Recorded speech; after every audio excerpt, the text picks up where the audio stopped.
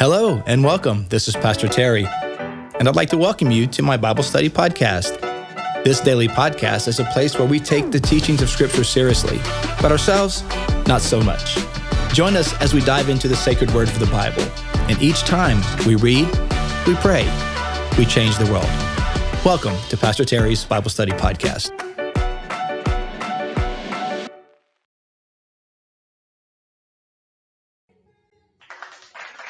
Well, hello, everyone, and welcome to today's podcast. It is Valentine's Day, also Ash Wednesday, February the 14th, 2024. And so glad to have you on. We are in this, special readings today for Ash Wednesday and the rest of the week. And this starts the first day of Lent. So so I'm curious what you guys have decided to give up, if anything. It's not a requirement, of course, to give something up for Lent. But yeah, maybe there's things that you something to abstain from throughout the season of Lent. So today we are going to be reading. My page turned. Let's put it back. There we go. From the book of Amos, from the book of Hebrews, and from the book of Luke.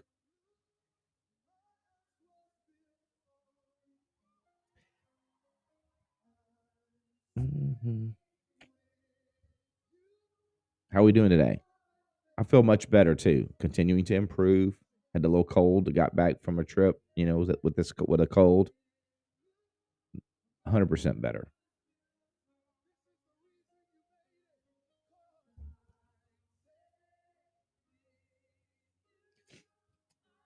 I think I'm giving up I'm giving up sweets. I've been like wrestling back and forth between like breads and potatoes. I was going to give up potatoes, but I don't eat a lot of potatoes anyway. It would be more just like French fries.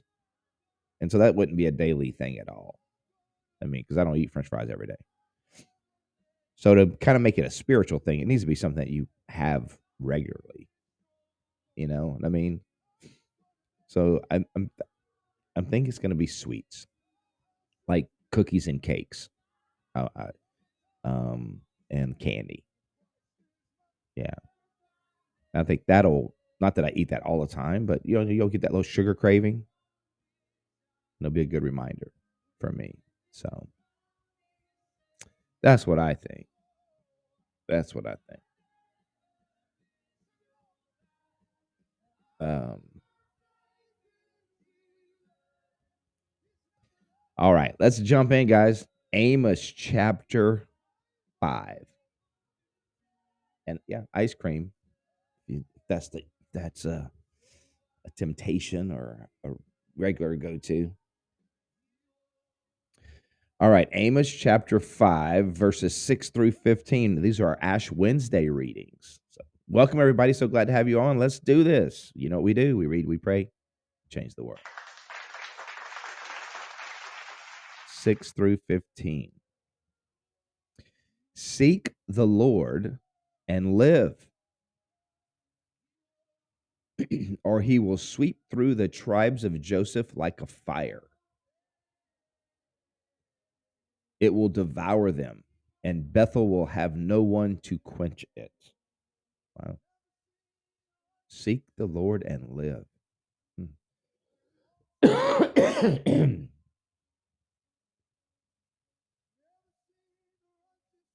So we have a troll, people. We'll just do that.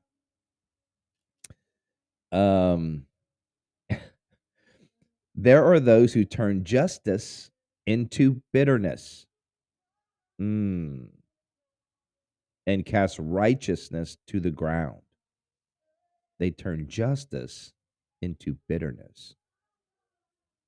They pervert justice, basically, right? They pervert justice. and they trample over uh, righteousness. Hmm. He who made Palladius and Orion, who turns midnight into dawn. I probably said that wrong. And darkens day into night, who caused the waters of the sea and pours them out over the face of the land. The Lord is his name.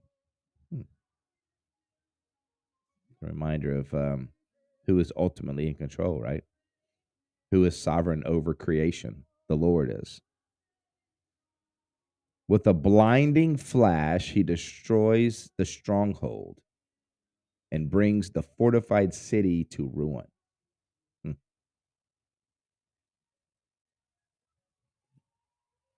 Verse 10. Those who hate the one who upholds justice in court and detests the one who tells the truth. So obviously, the theme of this is justice, right? The God of justice, which is consistent with the overall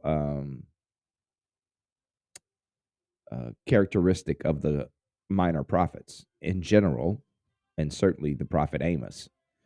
They have a strong concern for justice, for fairness, that the scales are equal, and that they are not tipped in favor of the powerful or the rich or the unrighteous, but that they remain fair.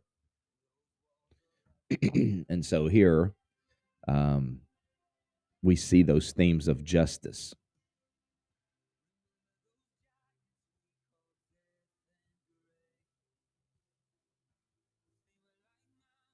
Verse 11.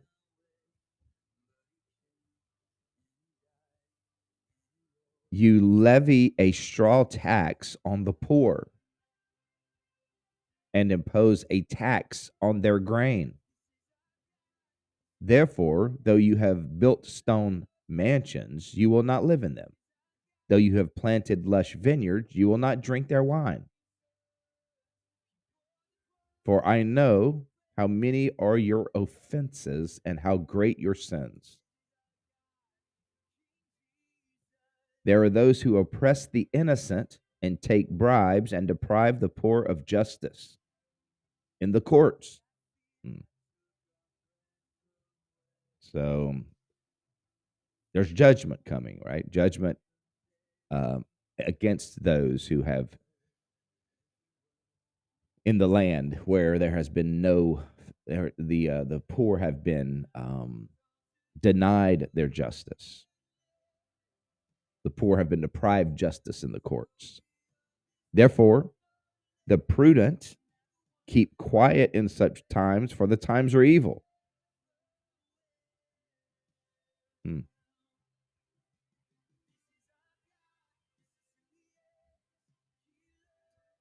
Verse 14, here's a good one. Seek good, not evil, that you may live. We can see that in our own times too, right? Just the how often evil seems to prevail, how ungodliness and sometimes the powerful trample on the laws of justice and fairness and righteousness. And so it's a reminder that God has concern for justice. He cares about it. And that he is a God of justice. And that in some sense we have to examine the times in our own lives when we refuse or forget to stand on the side of the innocent, unknowingly or intentionally. It's particularly true with this. Let's just say this: it's particularly a concern or a real temptation in a world that is so politically polarized. And so people just automatically retreat to their political corners. And if we as Christians we shouldn't do that. We should first think about what is right. What does God say? Let's not first retreat to our blue or our red corners or our political ideologies, but let's first say what's right. Because in retreating to the red corner or the blue corner, Republican, Democrat, respectively, we could be trampling on the laws of righteousness just because we want to uphold our political ideology or defend our guy or gal. And so that's not so different than what was happening there. You know, they're denying justice to the poor. So seek good, not evil, that you may live. Then the Lord Almighty will be with you, just as you say he is. Here you go, guys. Hate evil. Love good. Maintain justice in the courts. Perhaps the Lord God Almighty will have mercy on the remnant of Joseph. We should pray for justice in our land. We should pray that justice is maintained in the courts, that there's fairness, that there's... Why? Because this glorifies God. Justice is a reflection of the character of God. We should care about these things because God is a God of justice. And it's a good reminder that God stands on the side of right, of fairness. He's not blue or red. He has his own space. What's right? Where God stands is right. That's what's right. All right, let's jump over to Hebrews chapter 12 on this Ash Wednesday, a reminder of our own mortality. From ashes you have come, and to ashes you will return. Those that partake in the administration of ashes, that's generally what some traditions are a little different, but that's usually what the minister will say as he places ashes on your forehead. From ashes you have come, and to ashes you shall return. Repent and believe the good news. The answer, of course, is yes. Chapter 12, Hebrews. Therefore, since we are surrounded by such a great cloud of witnesses, let us... we read this not too long ago. It's interesting that we're coming back and reading this on Ash Wednesday. We just read this probably a week ago, 2 weeks ago, maybe. Therefore, since we are surrounded by such a great cloud of witnesses, let us throw off everything that hinders. There you go. Let us throw off everything that hinders. Yes, that was for you. Therefore, since we are surrounded by such a great cloud of witnesses, let us throw off everything that hinders. And here, listen to the word of God. And the sin that so easily entangles. And let us run with perseverance the race marked out for us, fixing our eyes on Jesus, pioneer and perfecter of our faith. For the joy set before him, he endured the cross, scorning its shame, and sat down at the right hand of the throne of God. Consider him who endured such opposition from sinners, so that you will not grow weary and not lose heart. That passage, although we just read it just a few weeks ago, it definitely hits different on Ash Wednesday, doesn't it?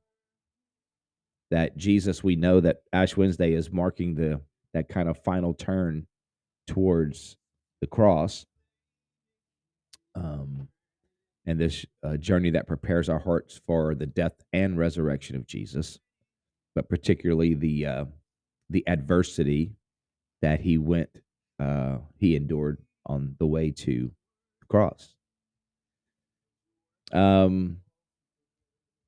Verse 4, in your struggle against sin, you have not resisted to the point of shedding your blood. What is he saying? This is a parallel to Jesus. So we all have struggled against sin, some more than others, or some in different ways than others, but we all have some struggle with sin.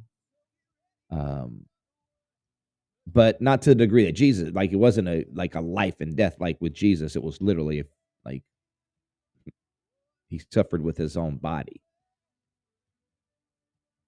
Verse 5, and you have completely forgotten his word of encouragement that addresses you as a father addresses his son.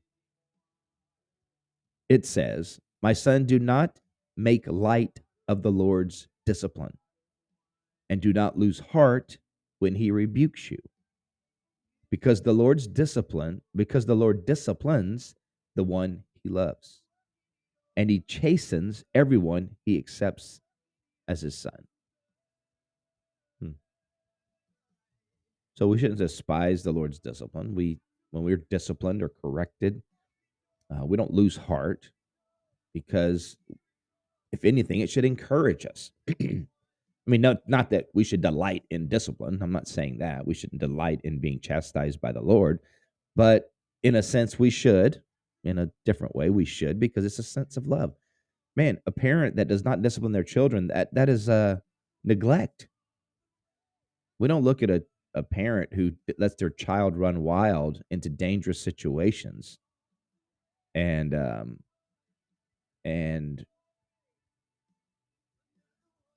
say that parent is such a great parent. No, they're neglecting. So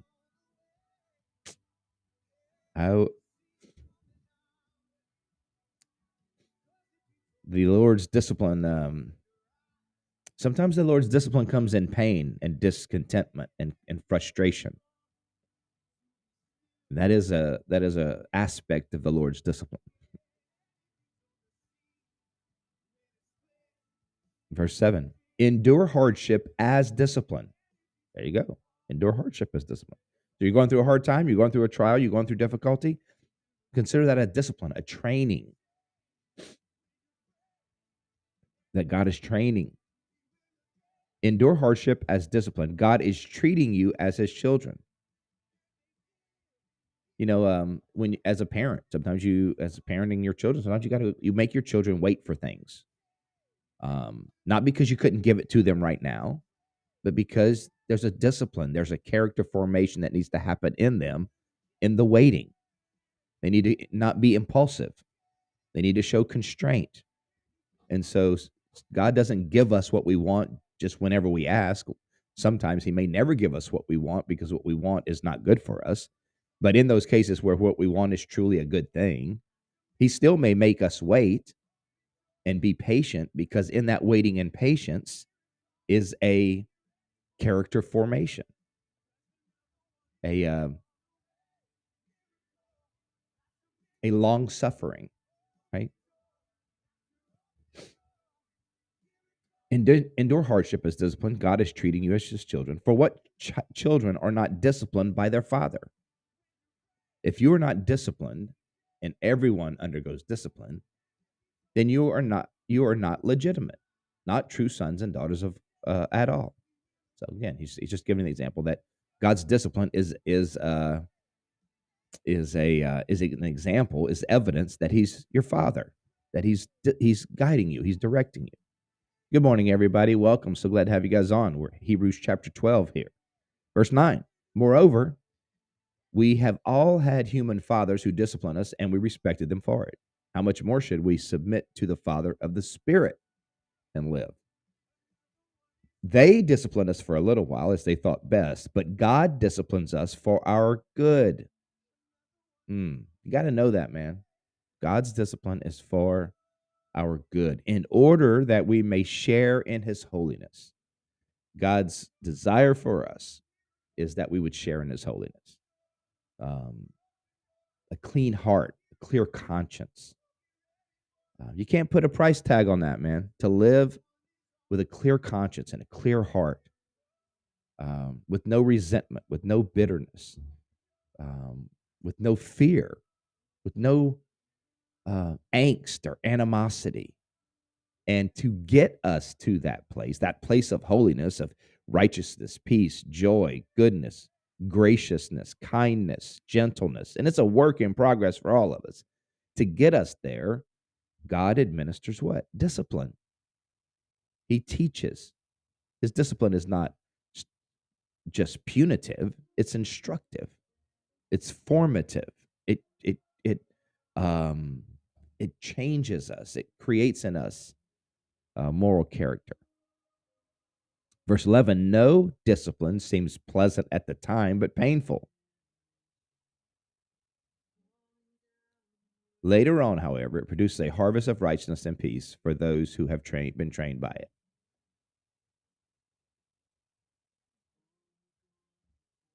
Verse 12, therefore, strengthen your feeble arms and weak knees.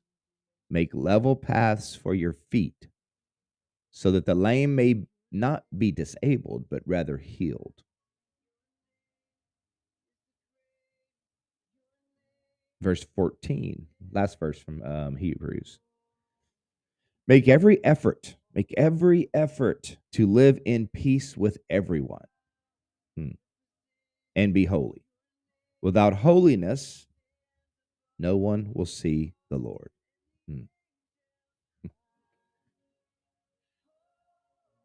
I see the comments and just I can't read them all, but I will say this: two things you need to know, because question is being raised about addiction. Does God still love us in our addiction? And what do I do with that? Let me just say this: yes, 100%, God loves you in your addiction. He has paid for the penalty for all of our sins, whether it's a sin of greed, sin of pornography, sin of adultery. The cross is sufficient for all of those sins. The question is, what is it going to take for a person to walk in holiness? And here's the simple reality: we don't change until the pain of the present is greater than the pain of change. We will not change until the pain of the present exceeds the pain that it costs to change. And sometimes God will let the discipline, sometimes God will let us go through, is a discipline that will increase the current pain until we realize it's worth changing now. And that pain can come in the form of internal torment, just angst. It could come in the form of broken relationships. It could come into the form of financial woes. It could come in the form of broken friendships. It could come in the form of physical deterioration and health crisis. There's a lot of ways pain can come into our lives, but we will not change in any area of our lives. And I'm not saying it is easy, and I'm not saying it's always fair. I'm just saying this is a reality. None of us will change any aspect of our lives until the pain of the present is greater than the pain of changing. And so when you get to that point, and to be perfectly honest, stop making excuses. Stop bemoaning the reality, but really just say, I'm going to do whatever I have to do. This is enough. That's enough. Then that means what? That means you may quit watching YouTube if your addiction is pornography. It may mean you get off of the internet. It may mean you get certain subscriptions out of your house. It may mean you get rid of the personal handheld device that you have that accesses pornography with 2 clicks. When the pain of the present is greater than the pain of change, you'll do what you have to do to change. And that's true with your health. That's true with any area of life, spiritually. If you're tired of being spiritually empty, when the pain of being spiritually empty is greater than any fear associated with changing, you'll change. You'll change. You'll get around people. You'll get help. You'll find resources that will help you change, that will lead you spiritually to help you change. Incredible Christian organizations like Celebrate Recovery are built with a Christ-centered principle to help people overcome recovery and addiction and all kinds of hurts, habits, and hang-ups. And there are others. But I think it has to get to a place where you really want to quit. I mean, that's it. You just really want to quit. I mean, if you don't really want to quit, then it's going to be excuses, and it's going to be it's going to just be a circular argument of but you don't understand, but yeah, okay. I tell people sometimes, that are struggling with addiction or have friends who are struggling with addiction or spouses and they'll say, when do you think they're going to change? And I was like, I don't know, but they clearly haven't suffered enough because that it hasn't sometimes, sadly, and it's very hard to watch. Very hard to watch. It's very hard to be a part of it too. But change doesn't happen until the pain of the present is greater than the fear of change. And so I would encourage the person, Endorphins 27. I would examine your life and I would ask myself, maybe God is disciplining me. Maybe my discontentment, maybe my frustration is part of the Lord's discipline. So you can walk through that and figure it out. All right, let's see if we can get what's the last verse? Luke 18:19 through 14. Yeah, that's a question I'm not going to get into. That's something that's way more complex than a social media feed, buddy. God bless you, but that's way more complicated than a social media conversation. Luke 18, 19 through 14. To whom, to some who were confident of their own righteousness and looked down on everyone else, Jesus told them this parable. 2 men went up to the temple to pray, one Pharisee and one other a tax collector. The Pharisee stood by himself and prayed, God, I thank you that I'm not like other people, robbers, evildoers, adulterers, or even like this tax collector. I fast twice a week and give a tenth of all I get. But the tax collector stood at a distance. He would not even look up to heaven, but beat his breast and said, God, have mercy on me, a sinner. That's where it begins, man. Not comparing yourself to other people, but beginning with just you standing before God. That's where we all start. It's us standing before God. It's not us comparing ourselves to other people.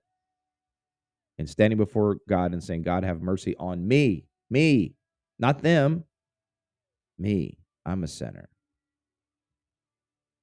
I tell you that this man, rather than the other, went home justified before God. There's that justice word again. For all those who exalt themselves will be humbled, and those who humble themselves will be exalted. Beautiful reminder for Ash Wednesday. God, have mercy on me, a sinner. I'm not going to look at everybody else. This is about me before God. God of mercy and justice. Have mercy on me, a sinner. Let's pray, you guys. Lord, thank you so much for your goodness. Lord, we remember your word. We remember your goodness and grace. We ask for you to empower us to walk this life of godliness. Lord, we remember that we came from dust, and to dust we will return. We repent and we believe the good news. Lord, may you bless each and every person today. May you strengthen and guide them in the strong name of Jesus. Amen. Amen. Thank you for joining me on today's podcast. I hope you enjoyed the show. If this episode has been an encouragement to you, take a minute to subscribe or comment or share it with your friends. You can find me, Pastor Terry, and Bayside Church on all social media platforms. You can find Bayside at Bayside Church SH. Until next time, remember, God's word is true. Everything else is merely commentary. God bless you. We'll see you next time.